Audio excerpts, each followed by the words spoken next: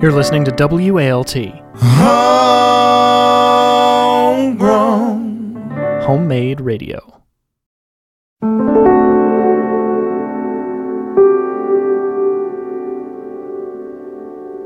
You're listening to Fisher Family Ghosts, a 6 Feet Under companion podcast. I'm Sam Dingman. I'm Adrienne Bain.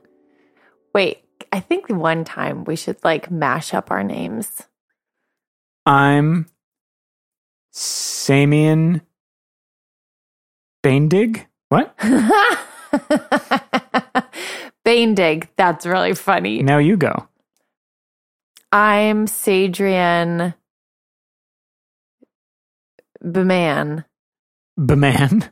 Yeah. Now, You know Adrienne Bain, there was something you wanted to read. There was something that made me so happy today, which was reading a shining 5-star review. Of what? Of our podcast. Oh, our podcast is available to be reviewed in the Apple Podcast directory? It is. And people say such nice things, and we love when people say such nice things. And, well, tell me, And it's Adrienne, so easy. It's so easy, Sam, to how long, write a review or rate it. How long would you say it takes? It's got to be at least 1 minute. I mean, Is it at most even 5. less than 1 minute? No, because these are thoughtful, Sam. People really put the time in to be eloquent, to be mindful, to be thoughtful, and to encourage other people. My goodness. Well, Does it sound like we're trying to sell jewelry on a home shopping network? A little bit. Anyways, Schrodinger's cat. I'm never going to say that word right. it's the thought that counts. Schrodinger's? Dingers. Dingers. I know because I have ding in my name. Scroding. Nope, it's getting worse. Nope. It's actually getting worse. Quit while you're ahead. Okay. Very engaging and enjoyable podcast. Schrodinger SC gave us 5 stars. Seeing as 6 Feet Under is my favorite show of all time, I've sought out lots of sources of analysis of the show, both written and otherwise, to enhance my experience by understanding even more of the intricacies I've personally picked up from multiple viewings of this incredibly nuanced show. The podcast ranks as a new favorite forum for spoken discussion of the show on an episode-by-episode basis. The hosts have a great rapport to start with and are able to intellectually discuss and dissect this very dense program with the real reverence for it. It's a both fun and informative listen, and they both pick up on ideas and themes that have eluded me despite my multiple runs through the show. Kudos, guys. You have a legit fan here. And when they signed their name, they were able to put the umlaut, which means such good attention to detail. That's right. So if you would like us to read your beautiful, delightful, well-crafted, and thought-out comment, please just leave us a review. It genuinely, my love language is words of affirmation, so I genuinely glow the rest of the day when I read all those things. Well, it's for someone whose love language is words of affirmation, an Apple Podcast review is like a double hit because not only do you get the words, but you also get the stars. I know. Wow. I know. Wow. Just tell me I'm pretty and funny. That's all I need to get me through the day. It's been working for me for the last year or so. Smart. So thank you guys so much who have written to us. We love it. It is much appreciated. Thank you, Schrodinger, for your insightful emails and your insightful Thank you. review. We'll give you a shout out. I'm super excited to get into this episode. So This one was very heavy. This is season 2, episode 12, written by Jill Soloway. how many writers are on this show? I do not know. I'm just curious if there's any similarities between the other ones that she's written, but we will get to that. We will. I think it's interesting that this one was written by Jill Soloway because it was about the complicated nature of intimacy between members of a family and how sometimes it's something that's totally baked in and sometimes it's something you have to seek elsewhere. And that is obviously something that Jill Soloway explored in much greater depth in Transparent several years later. Interesting. Also, I have not watched all of Transparent. me either. I would like to watch the last season. I think the last season is like a musical. Yeah. But I've talked about before how I've been listening to this Sopranos podcast. Mm-hmm. And today I listened to an episode. Wait, you listened to other recap podcasts? Yeah, to see what we can do better. Hey-yo. Huh. Just kidding. It's not a contest. In this episode of Talking Sopranos that I was listening to today, they had Matthew Weiner on. Matthew Weiner was the creator of Mad Men. Does he complain a lot? Sorry, that was really bad. He actually sort of does in this episode. So, good point. You're very pretty, funny, and smart. There we go. There we go. He was, before he created Mad Men, he was a writer and a producer on The Sopranos. And he was talking about how the HBO, I guess, somewhat famously had the opportunity to make Mad Men, and they passed it up. And so then he obviously went on to do it at AMC, became one of the greatest TV shows of all time.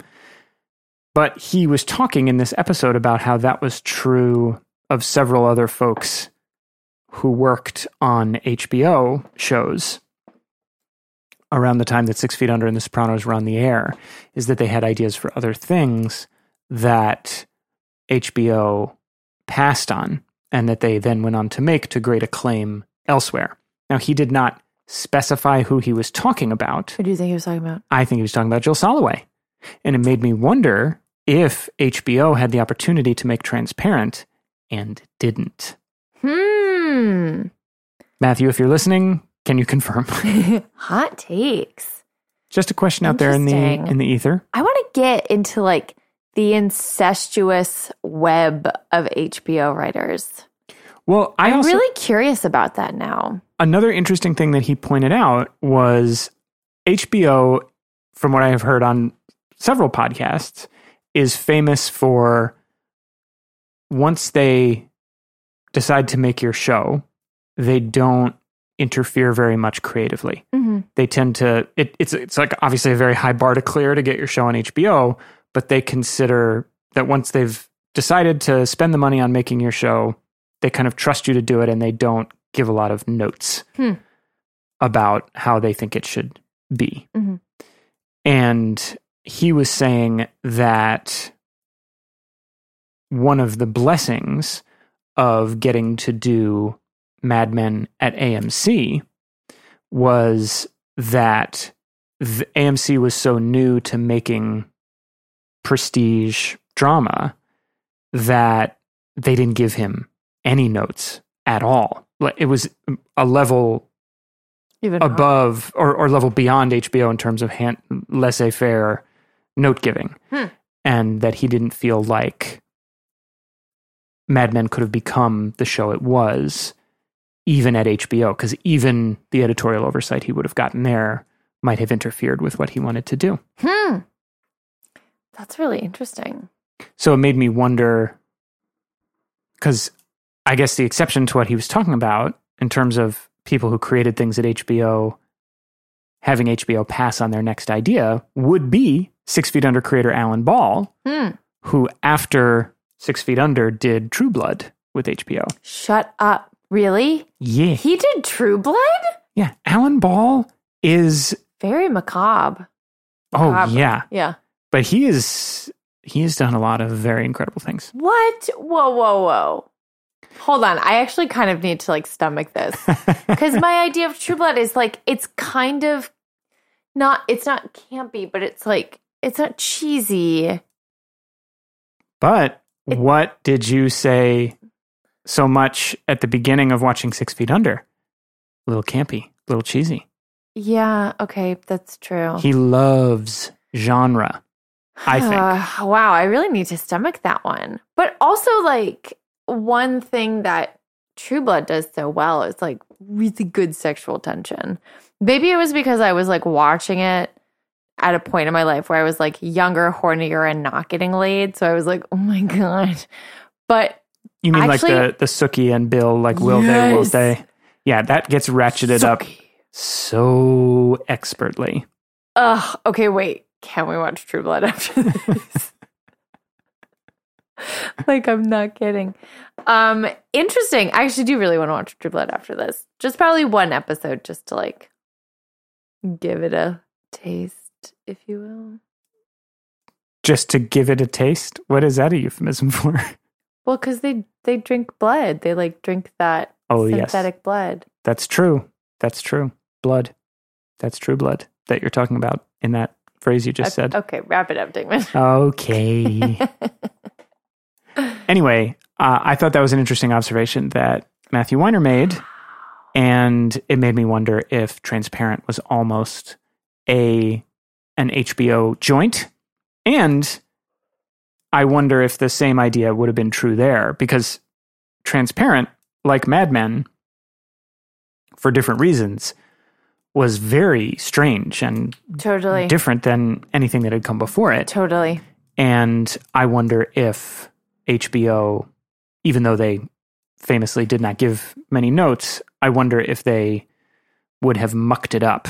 Because I think Transparent was like, it wasn't the first prestige-y thing Amazon did, but it was one of the first. Oh, yeah. And I wouldn't be surprised if they were just grateful to Jill Soloway for bringing the show there and let it be whatever it needed to be.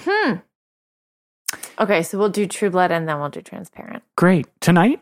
Yeah. Fantastic. Like all of it. I am already all mixed up emotionally from season 2, episode 12 of 6 Feet Under. So let's just make the hole deeper. Dig into it.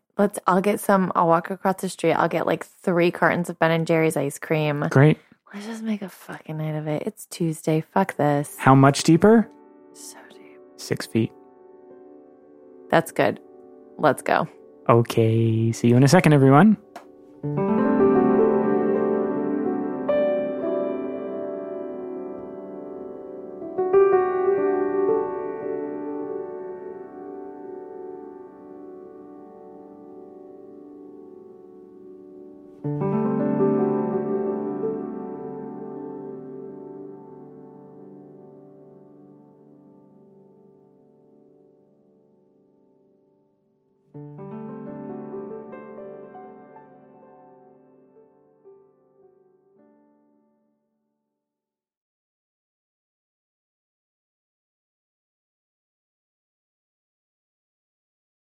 I feel like I shouted at the television a lot in this one. Shouted at the television and grasped at my leg Yeah. very tightly at a number of dramatic moments.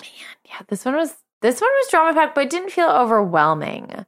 Like sometimes some shows are like, oh my God, you're just pulling everything out, like every turn. But we had some really nice moments of levity. There were some really nice moments of levity in this one. And so let's start with the first one, which is a kind of like a fun salon party scene. Yes, a quinceañera, I believe. Well, I think they were getting ready for the quince. Right. But they weren't like. That wasn't the party. No. And everyone's just like bopping around. We're freshen up. We look amazing. We're dancing to Shakira. Like they're having they're basically pre-gaming as 16-year-olds and like a family. So it's like weirdly fun and everyone's together and everyone's like having a really great time. And then in the midst of that, this woman just slowly, quietly like passes away, which I will say, because we learn more about her, she probably died the way that, like, she couldn't have gone out in a better way because she clearly wanted to be involved. She wanted to like be with everyone. And it didn't seem like she was the center of attention, but she did like just being part of the mix. That's what Rico says about her. Yeah. She was happy to be there. Also, because we know what happens with Rico and Vanessa, we should definitely be nicer to our neighbors. AKA, like, even reach out to some of them. Oh, you mean because one of them might leave us $150,000? Yeah. You never know. You never know. That's why it's important to be nice to everyone, though. Truly. Just to clarify, not wishing death on any of our neighbors. Well, not all of them. No, not just wishing death on anyone. Kidding. Oh my God, take a joke. Can you not read my face? I was busy listening to the words you were saying because you're so smart. Okay, whatever. I don't wish death on any of our neighbors. So. That's for our Fisher Family Ghost lawyer. Yes, exactly. Bert Levine. Just gotta get that in clear. Did you hear that, Bert? Hear that, Bart? Mm-hmm. Okay. So I guess what's the theme here is like something about being involved, something about like being in community, integrated, but also like feeling fresh, like sprucing things up, which people definitely, looks are kind of a big thing in this one. So we have the son who is like, I want my mom to be in a mahogany casket. And Rico is like, no, this is what she wanted. And then there's also both Keith and David like sprucing up the house. Yep. Trying to make it not seem so flamboyant. So I don't know, looks are kind of a theme in this one. Yes, but I would add that it was also about being seen, whether or not you're being seen for who you really are. Yeah, definitely. And I feel like we see that. Yeah. Well, or just being seen at all.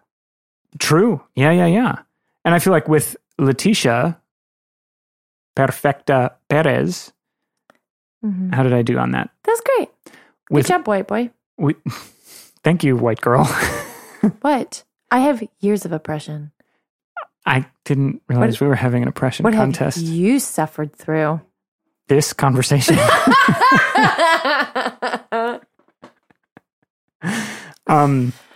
I think it was interesting that she was not seen.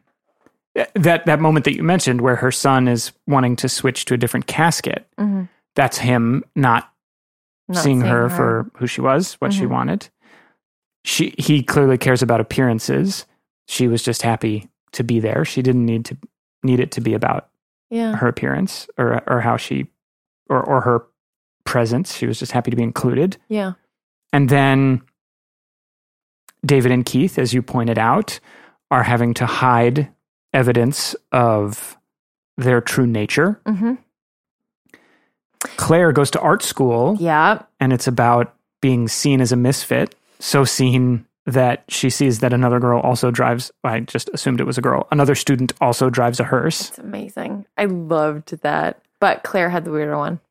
And then Byrne and Margaret, their whole recommitment ceremony is about like the dissolution of that they're soul twins, that they walk face to face through the world and there's no boundary between them. Can we have a ceremony like that?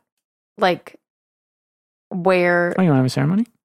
Sorry. Ha ha. Busted! Folks, Adrian Bain has just been busted on the air. I'm the one editing this episode. Not if I don't give you the files. All right, fine, you do it. No, can you please do it? I lost my train of thought. I believe you were saying something about wanting to have a ceremony. I also feel like Brenda and Nate finally saw each other. That's true. Like they finally saw each other. They definitely saw each other and identified each other for who they were. Yeah. But also... the barbs in their fight scene are fairly equal, I think. In how they see each other? I mean, they're both very hard on each other, but they're both right about who the other person is. Can we start there? Because it's definitely like the biggest scene. Yes. 2 breakups in this episode, though. A lot of makeups and breakups. Can I say one other quick thing about appearances and being seen? Appearances. I see you. We also and I see your need right now and what you need to say. You do. Because I see you. You do. Thank you. Is it okay if I say it now? You just tell me when. I'm going to see you. Okay. I'm always going to see you. I know. You have cameras installed all over the apartment. It's very unsettling. That's for later. Another thing about appearances is that we see this very moving backstory of Rico coming to work at the Fisher Funeral Home. And what he responds to is that he makes, Nathaniel Sr. makes Rico's father look like Rico remembers him actually looking, even though, as we hear from Rico, his face had been all messed up. But he also gives Rico a chance to connect with his father emotionally in that moment in a way that it sounds like they didn't when the father was alive. Yeah. So there's an interesting misdirection there about there's the appearance, he gets the appearance of a close relationship, but the actual relationship was a little bit different. That's a good pull. One, which we are perhaps led to believe, he then begins to forge with Nathaniel Sr. when he comes over and says, so if you ever need somebody to work here. Yeah. I think that he definitely did see Nathaniel Sr. as a father figure. Yeah. And Which is interesting because his sons don't. Yeah. Well, I also loved in that scene, Nathaniel Sr. says to Rico, it's hard to lose your dad. He's like, I lost my dad a few years ago. But then he also says, it sneaks up on you. Yeah. Which is what Nathaniel Sr. has been doing to every character in the show for almost 2 full seasons now. And what happened to him? That's true. That's true. Ooh. Oh, that's so smart. I also... Jill Soloway. Yeah. Yeah. I mean, that is classic transparent to me. Yeah. This idea that you get to have... It takes a very seismic change in your life to recognize the disconnection that has been festering for years and seek it somewhere else. I also was very moved by the parts in that where there was just a lot in this about, oh, you think you were close to your mom? You called her every other Sunday. Or Nathaniel Sr. says... keeping up appearances. Yeah, yeah. Or Nathaniel Sr. says, like, I had baseball tickets with my dad, and I just assumed he'd be around on Sunday, and then he wasn't. Oof, I hate that sentence. Anyways. So, let's go back to Nate and Brenda. Oh my God. It all comes out? It all does. So they got everything out of the air. Everything got said. It sure did. Do you think that Brenda's criticisms... I thought all of Nate's criticisms of Brenda was totally fair. That's so interesting. I thought all of Brenda's criticisms of Nate were totally fair. Really? I feel like she was just like, I'm angry and I'm just going to shout things now. Because she was like, you always have to be the good guy. You always have to be the hero. And it's like, is that a bad thing to like want to be? But also, like, do you think he's also being the hero because Brenda, like...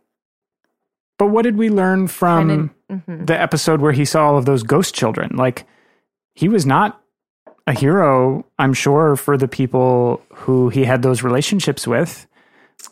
Totally. And who he left holding, a ton of emotional baggage.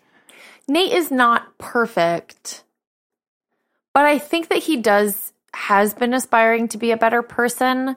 I think the parts where it gets really tricky is when he's interacting with someone from his past who knew past Nate, and they're treating him in a way of like, oh, aren't you past Nate? And he's like, no, I'm evolved. Please don't bring me back there. Because I'm thinking of Lisa and I'm thinking of his mom specifically, because I feel like those relationships haven't really evolved. And I don't know. Part of me was like, so what, Brenda? So what? He wants to, like, you do need help, Like, you do need support.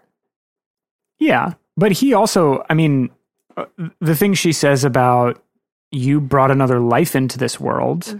I mean, they basically have the exact same conversation that we had on the podcast last week about which is worse. I was thinking that. And, they kind of arrive at the same place. Like, they're both bad. Yeah, they're both bad. But, you know, I mean, I don't think either of them necessarily wins in this conversation. I think they both reach the point where they realize, like, well, this is completely irreconcilable. Yeah. But also, I think Nate, when he talks to, I think his name's Aaron, the guy who Rabbi Ari referred him to go talk to, who's dying from, I think it's pancreatic cancer. Mm-hmm. In this episode, they have that conversation where Aaron says, I have never been able to commit to a relationship because the second I start getting close to somebody, this big red super ball on my neck starts pulsing and saying, leave, leave, leave. And then as soon as I leave, I feel better. That's exactly what Nate used to do. I think that conversation was very much Nate having an exchange with the road not taken version of himself. Ooh. Because here he is, he's dying from a terminal condition, which Nate also has. Mm-hmm. He is talking about how he's abandoned every romantic relationship he's ever been in. Mm-hmm. And he's talking about how he has shut his family and his friends out of his life, which is exactly what Nate had done before the series 6 Feet Under began. And so I think it brings up this exact question that you're talking about around whether or not Nate is still the person he used to be, or what his relationship with that person is. And it's and Brenda, it seemed, and Brenda's caught in the exact same tension. I was envisioning Brenda when Aaron was saying that, like, leave, leave thing. Huh. So you thought he was listening to Aaron and thinking, my God, he's describing Brenda? No. I was watching it, not projecting what Nate was seeing. Okay. But projecting my own stuff. I'm also curious, do you think that I'm harder on Brenda because I'm a woman and you're harder on Nate because you're a man?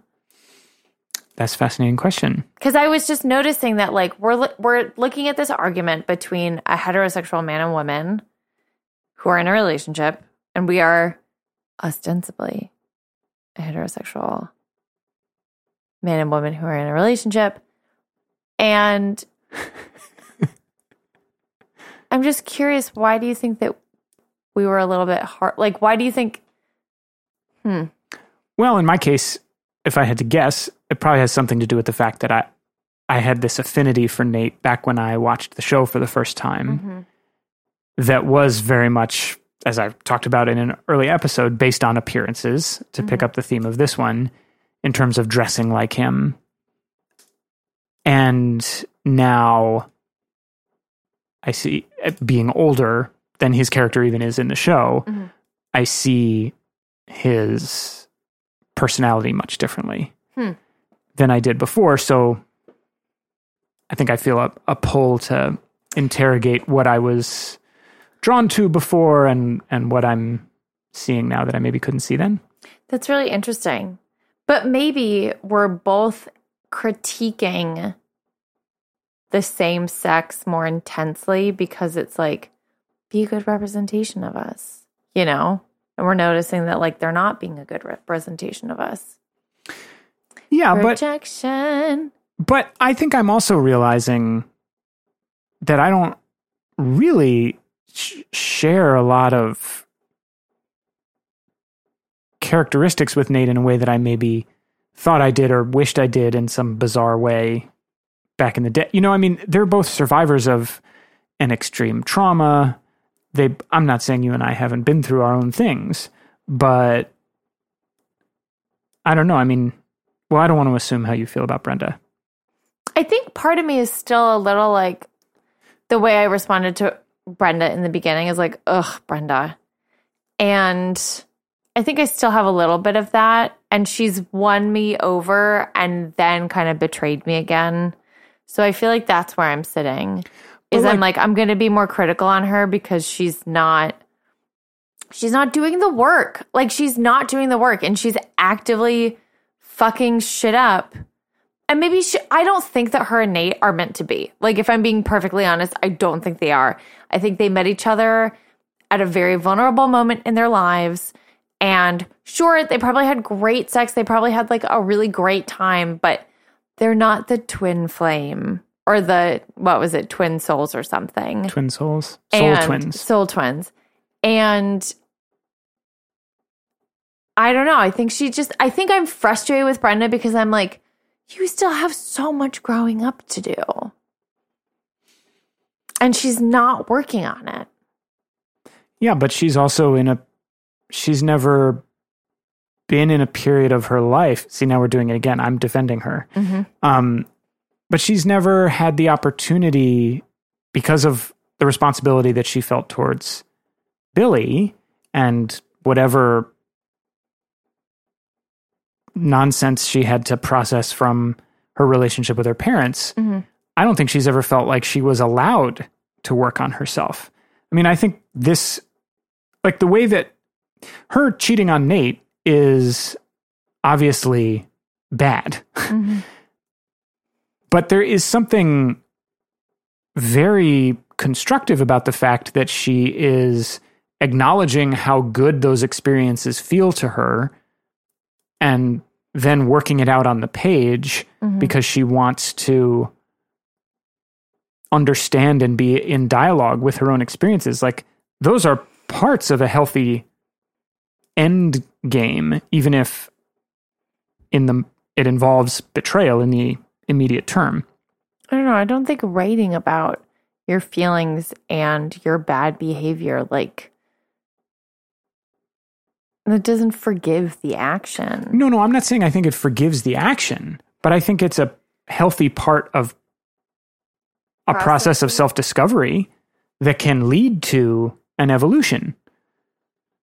I'm not saying I think that just because she wrote it down in this book that she may or may not publish, she's absolved of responsibility for betraying Nate's trust. But I do think these are signs of somebody who is working on herself. It's sloppy and it's causing pain to somebody who she does love, I think. But I think she does love Nate. But it's not as though... I think it was really interesting that like these two different types of ostensibly eternal love bookended their breakup. Because like marriage vows, even if you're redoing your vows and understanding that this is a lifelong commitment, whereas the love of a mother and a baby, like that's like it's like so, it's ideally it's like so primal, you know, that like it is a commitment, but it's not even, you're not even thinking of it like it's a commitment. You know, it's just like, this is what I do now, you know, and I love this thing. Right. Ideally, it's a commitment you don't even have to think about. It just is. Exactly. So I think it's really interesting that their big breakup fight and like revealing the truth was bookended by these two moments of like ostensibly eternal love. Yes. I would agree. And I guess to back up the idea that they do love each other, Byrne at the recommitment ceremony or whatever you want to call it, says to Nate that that's what true love is total honesty and clear communication and forgiveness. Yeah. And this is the first scene between Nate and Brenda where they're not holding anything back. I know. There's not a lot of forgiveness, but there is just total openness about how they feel. All the cards are on the table. Yeah. And I think they do that because they do love each other. They don't invent a way out of it. You don't think that they're just like afraid to die alone? What? Oh my God. Well, no. I mean, like, what do they have? Say more about that. Well, like, you think they're in a relationship with each other because they're afraid to die alone? No. I'm just trying to think of like, the relationship was really good at the end of season 1. It had like ebbed and flowed, but Brenda was like coming along to like, okay, I want to be with this person. I think Brenda is just having this moment of like, oh shit, my life should be so much further along than it is.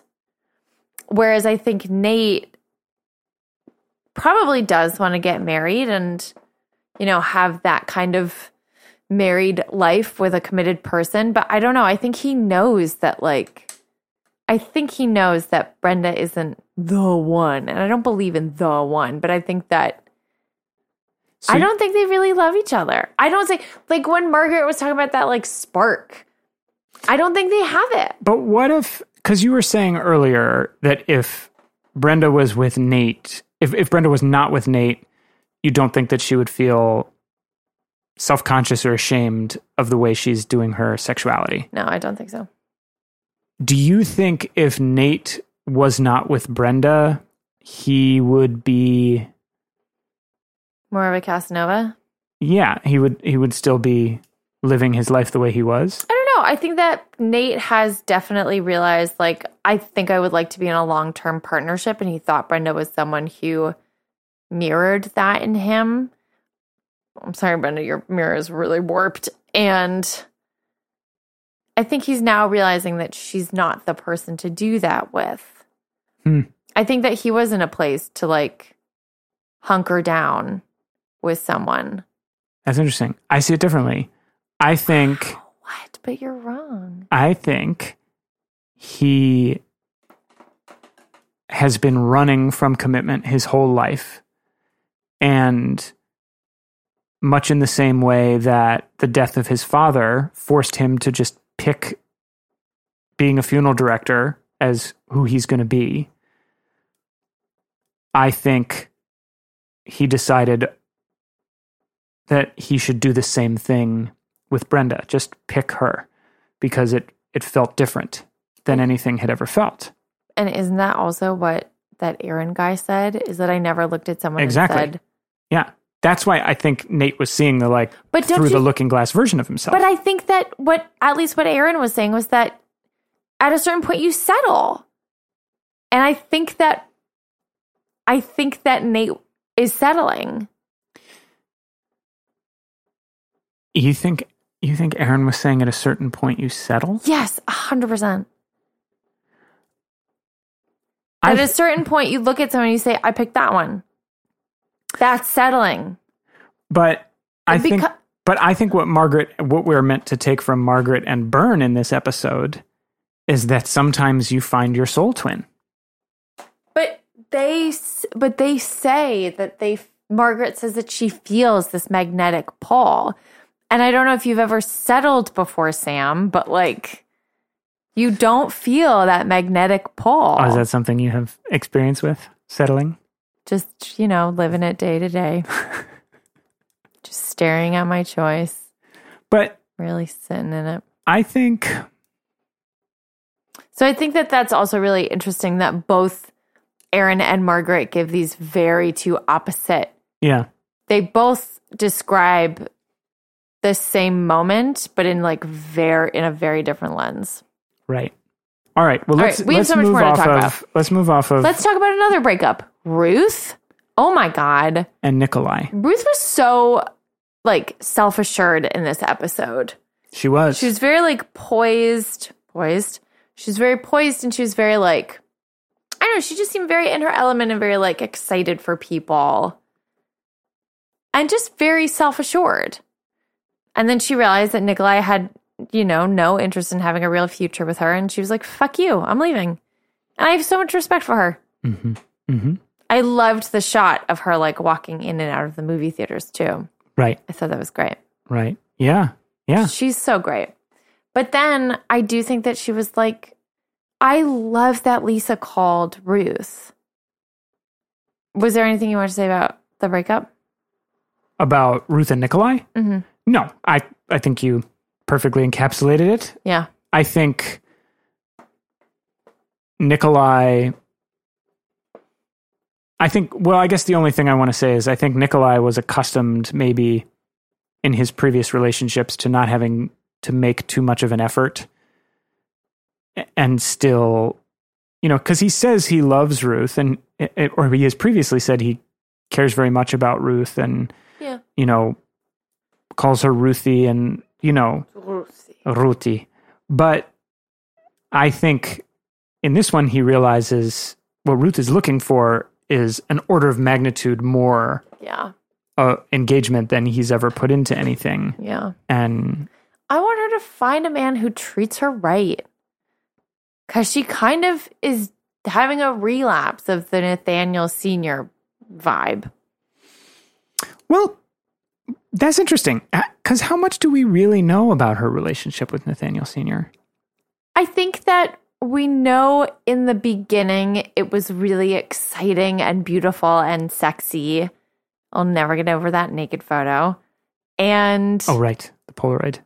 But then I think like you have kids, and kids just add a level of chaos that you can't even imagine, and it's hard to maintain the relationship between you and your partner. So I think that they just started growing distant, and then I think the energy I get is that Ruth was taken for granted. Is that she's like, I put a lot of love and I put a lot of energy into like making a really nice house. See, I'm not hard on women. I'm so defending Ruth. I didn't say you were hard on women. No, I was weirdly chastising myself. I was like, are you a misogynist? That's what I've been thinking silently to myself this whole time. You as in me. I was like, am I a misogynist? But no, I think I just have issues with Brenda, and I don't fully know what or why. Anyways, so I think that Ruth definitely felt taken for granted, and with Nathaniel Sr., and I don't think that there was like a lot of love, especially given that she started having an affair. That's true. But I think it's interesting that she's the one who started having the affair, not him, that we know of. Because I wonder if it's... Yeah, well, I guess I guess he wasn't... But I think that Hiram gave her a level of attention that Nathaniel Sr. like definitely didn't. He would call her beautiful, even though she would like scoff it off, and he would really be so doting, and she's not used to that. Yeah, that's true. Never slack off. Continue. She also says, I will cheat on you with a hairdresser. What? But in like 30 years.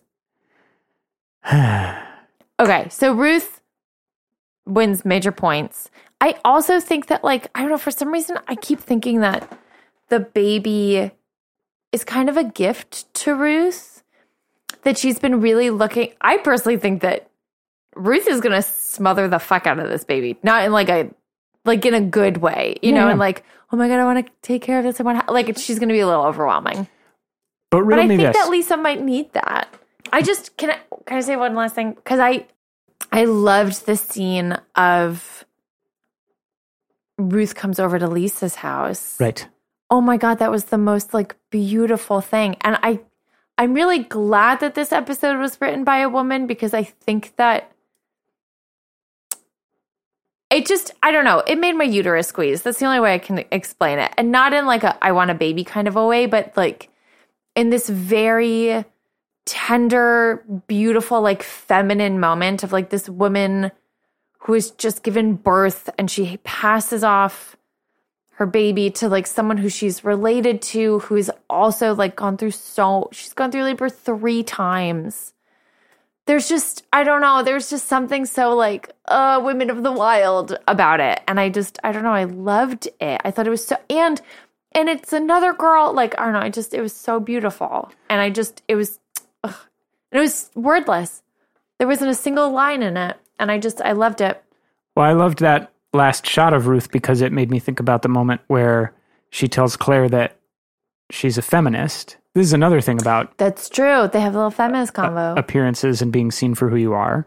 Because Claire has this response to her mom saying that she studied feminism, that she couldn't possibly be a feminist. And Ruth literally says feminism means being accepted for who you are. Mm-hmm. And she says, I wanted to be a wife and a mother. Which is feminist. that at the end, in that last scene, that's Ruth in her happiest place. Yeah. She has this little baby in her arms. Yeah. Oh, I loved that. I thought that was so beautiful. I think it's very interesting in the shot that they take Lisa out of the shot. It's just Ruth. Yep. Yeah. And I just I loved that they were they were bonding over, they were just bonding and they were bonding over a little girl. And I just thought it was a very beautiful, it was a quiet, girl power kind of moment. Well, it is very interesting that Ruth's first exposure to Brenda is very sexualized. Yeah. And it's so true. Oh my God, I forgot about that. Ruth never totally gets over that. Yeah. It seems like. I mean, she makes an effort at Brenda's bridal shower. Yeah. Which is kind of a disaster already. But there's always tension between them because of the sexualized nature of this first interaction. And yet, Lisa calls her up and says, you don't know about this, but your son had sex with me and now there's a baby. Mm-hmm. Also a very sexualized situation. Out of wedlock, too. Yep. Not that there's anything wrong with that, but I can imagine in Ruth's world that that's not. Right. Great. But Ruth's reaction to that is very warm and she just wants to come over and is very kind. Haven't you squished a baby? Are you kidding me? I'm not saying it doesn't. Squish. I'm not saying it's... Chunk, chunk, chunk, chunk, chunk. All right. I'm not saying... What? I'm not saying it's... No, I can see the mild hypocrisy. Well, it's just, I don't know. I mean, obviously there's a pre-existing relationship between the two of them. Yeah. You know, she knows Lisa from the past, but it is different. There's something about Brenda that's threatening to her. Totally. And even though Lisa calls her up and says, your son has been hiding this massive secret from you. Yeah. She just goes right to her and feels no distance from her. Yeah. I want to know what you think of Lisa's choice to tell Ruth what happened. I know. I thought that was really interesting. Because in a way, that is, she's revealing a piece of news that Nate has clearly been keeping from her for a reason, but it is her granddaughter. Yeah. Well, I mean, I think that at a certain point, Lisa did want to have Nate be involved. Mm-hmm. And I don't know if you've ever been a single mom before, but it's fucking hard and it's nice to have another pair of hands.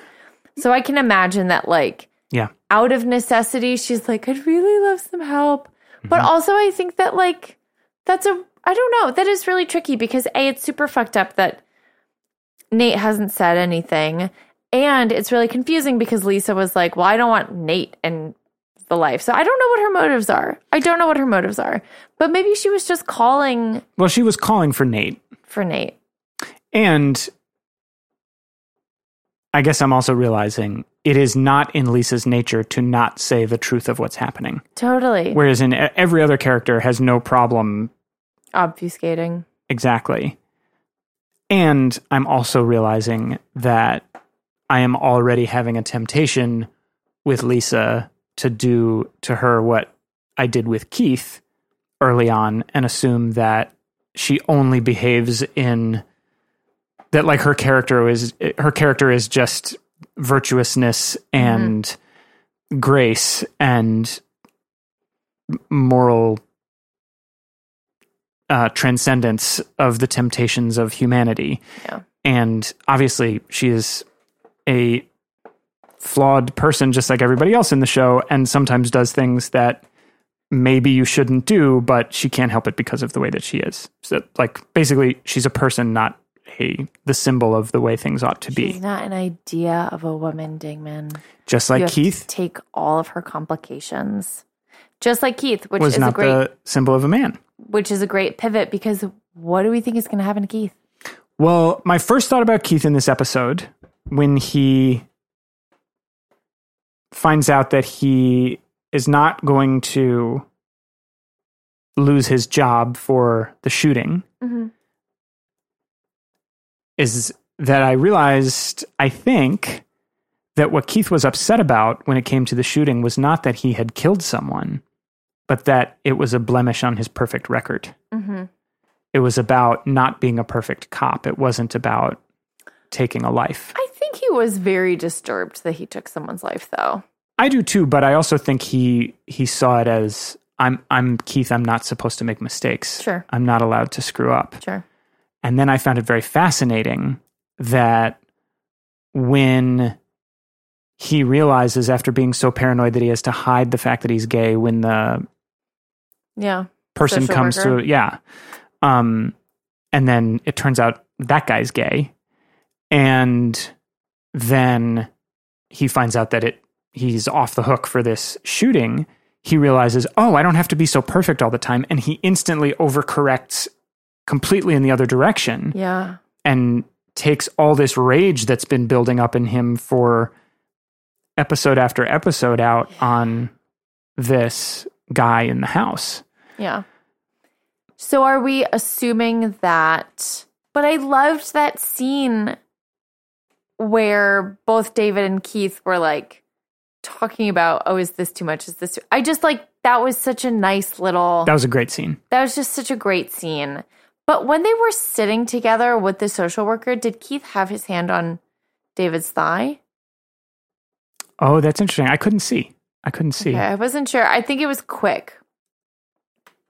But anyways, so do we think that Keith is in trouble because now he's beat up somebody? Yeah. I mean, I think that guy was being incredibly aggressive with Keith, but I mean, this, I guess in a way, is the whole conversation about policing that's happening right now. It's like, even if somebody is being provocative towards a police officer, that doesn't mean the cop's just allowed to beat the crap out of them. Yeah. But I think in a way, what's happening with Keith is it sort of parallels Brenda's journey in the sense that he has had to hold back these real parts of his personality for so long in the name of appearing a certain way, appearances. And the second he gets a little taste of how good it can feel to let your guard down, he goes very hard in the other direction with catastrophic results. Yeah. Wow. What did you think about when David calls Nate and says, sometimes the good guys really do win? Oh, yeah. That feels related to this, but I can't put my finger on how. Yet. Well, I think that that's such a, like, honestly, I didn't feel like it fit because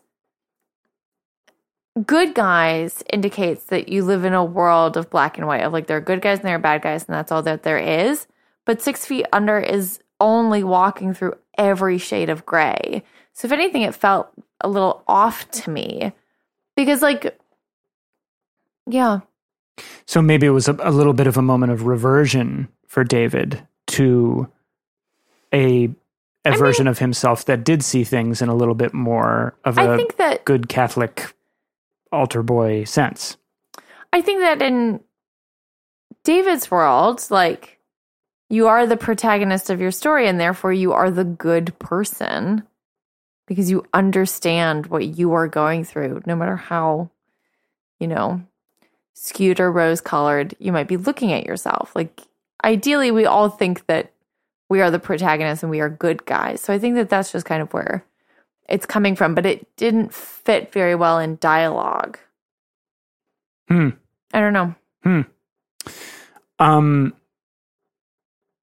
So, but also I don't know anything more about, I don't know what a class 11 is.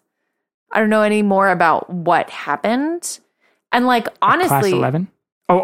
What Kroner's filing for. And honestly, like, I know that Kroner was very terrible, but like David and Nate have also like pushed back and been assholes too. So part of me is like, you're not all good, But they were just fighting for survival. I get that they were just fighting for survival. I get that. But like, they were still rude. Yeah, that's true. They were still rude, like at the hot tub, and like anytime Missy comes in, Was that rudeness though, or was that just them sticking to their values in the face of overwhelming pressure? They've like sworn at her. I think that there's a difference. But she was trying to put their family business underwater. No, I get that, but I think that, I don't know. So you're saying you feel like David saying sometimes the good guys win. You're saying you think that was basically like a bad piece of writing. Kind of. Okay. I want to think on it more. Okay. Last thing, I think we should talk about Claire a little bit. Yes. I thought it was interesting, again, just in terms of the theme of appearances and being seen and accepted for who you are. Gary, her counselor, who is probably the one person who is consistently, with the exception of that one time he tried to say, like, we have to acknowledge the sexual tension between us. That was so weird.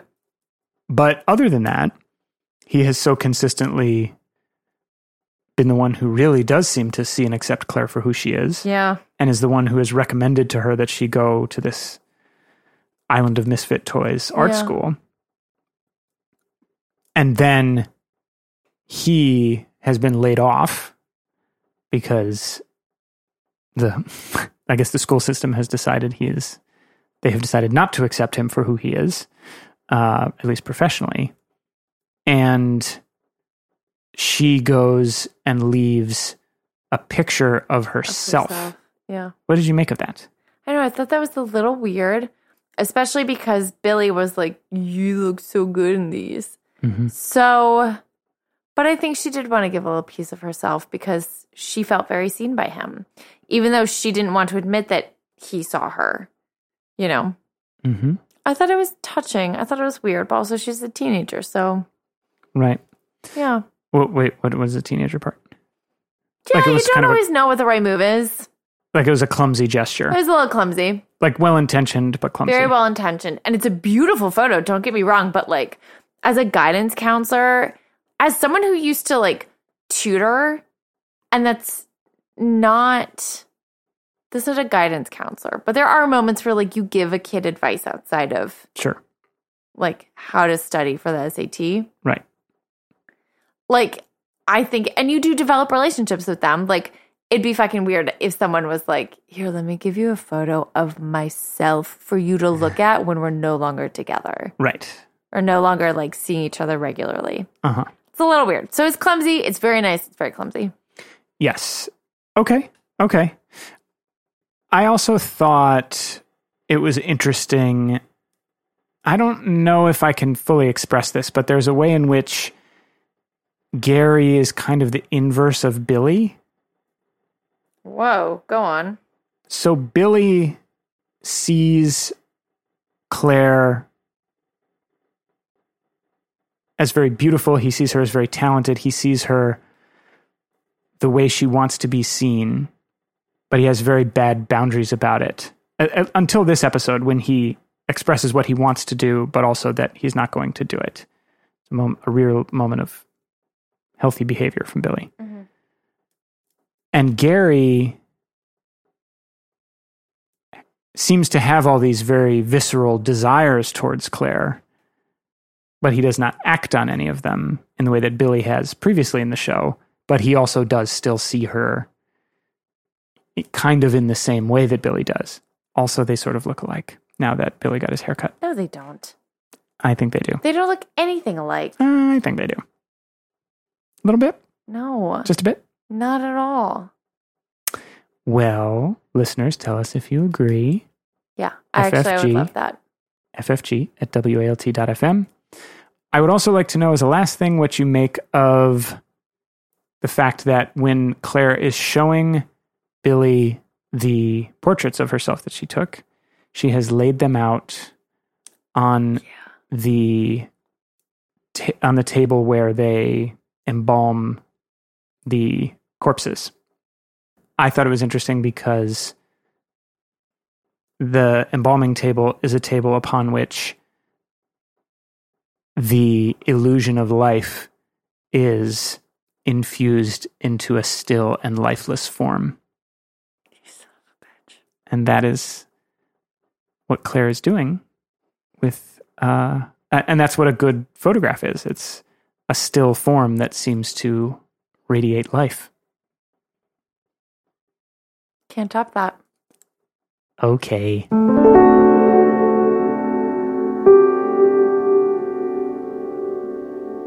Well, everybody, thank you so much for listening to the show as always. If you would like to email us about anything, you can do that at ffg@walt.fm. And rate and review us. Yes. We will read it do. at the top of the show, and we would love that. Yes. Also, when you're done rating and reviewing, since you're already in the Apple Podcast Directory or the podcast directory of your choosing, you can also listen to the other shows that both Adrian and I make. Yes. Adrian, what is the title of your show again? I actually know. I just am cueing you for your line. Oh, behind the scenes content there.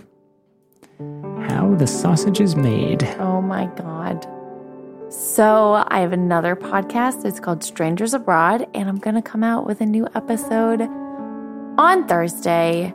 Oh my goodness. Oh my God. It's been a year. 2020 was a great year for travel, so I've got so much content to share with you guys. And it's going to be a 4-part series about mine and Sam's road trip out west. So you'll be able to get even more behind the scenes, in front of the scenes still, because it's curated. Who knows? So please check it out. It's called Strangers Abroad. Send me an email. You can also rate and review it, and I would love that. So yeah. I too have another podcast. It is called Family Ghosts. On our most recent episode, we feature a New Yorker writer who I admire very much named Jae-young Fan reading an audio version of a memoir piece that she wrote about her and her mother coming to America from China and her experience of unwittingly becoming a piece of propaganda back in China when her mom gets sick with Lou Gehrig disease. So please check that out, and check out all the episodes of Family Ghosts wherever you procure your audio entertainments. And we will talk to you next time on Fisher Family Ghosts. Until then, stay 6 feet above.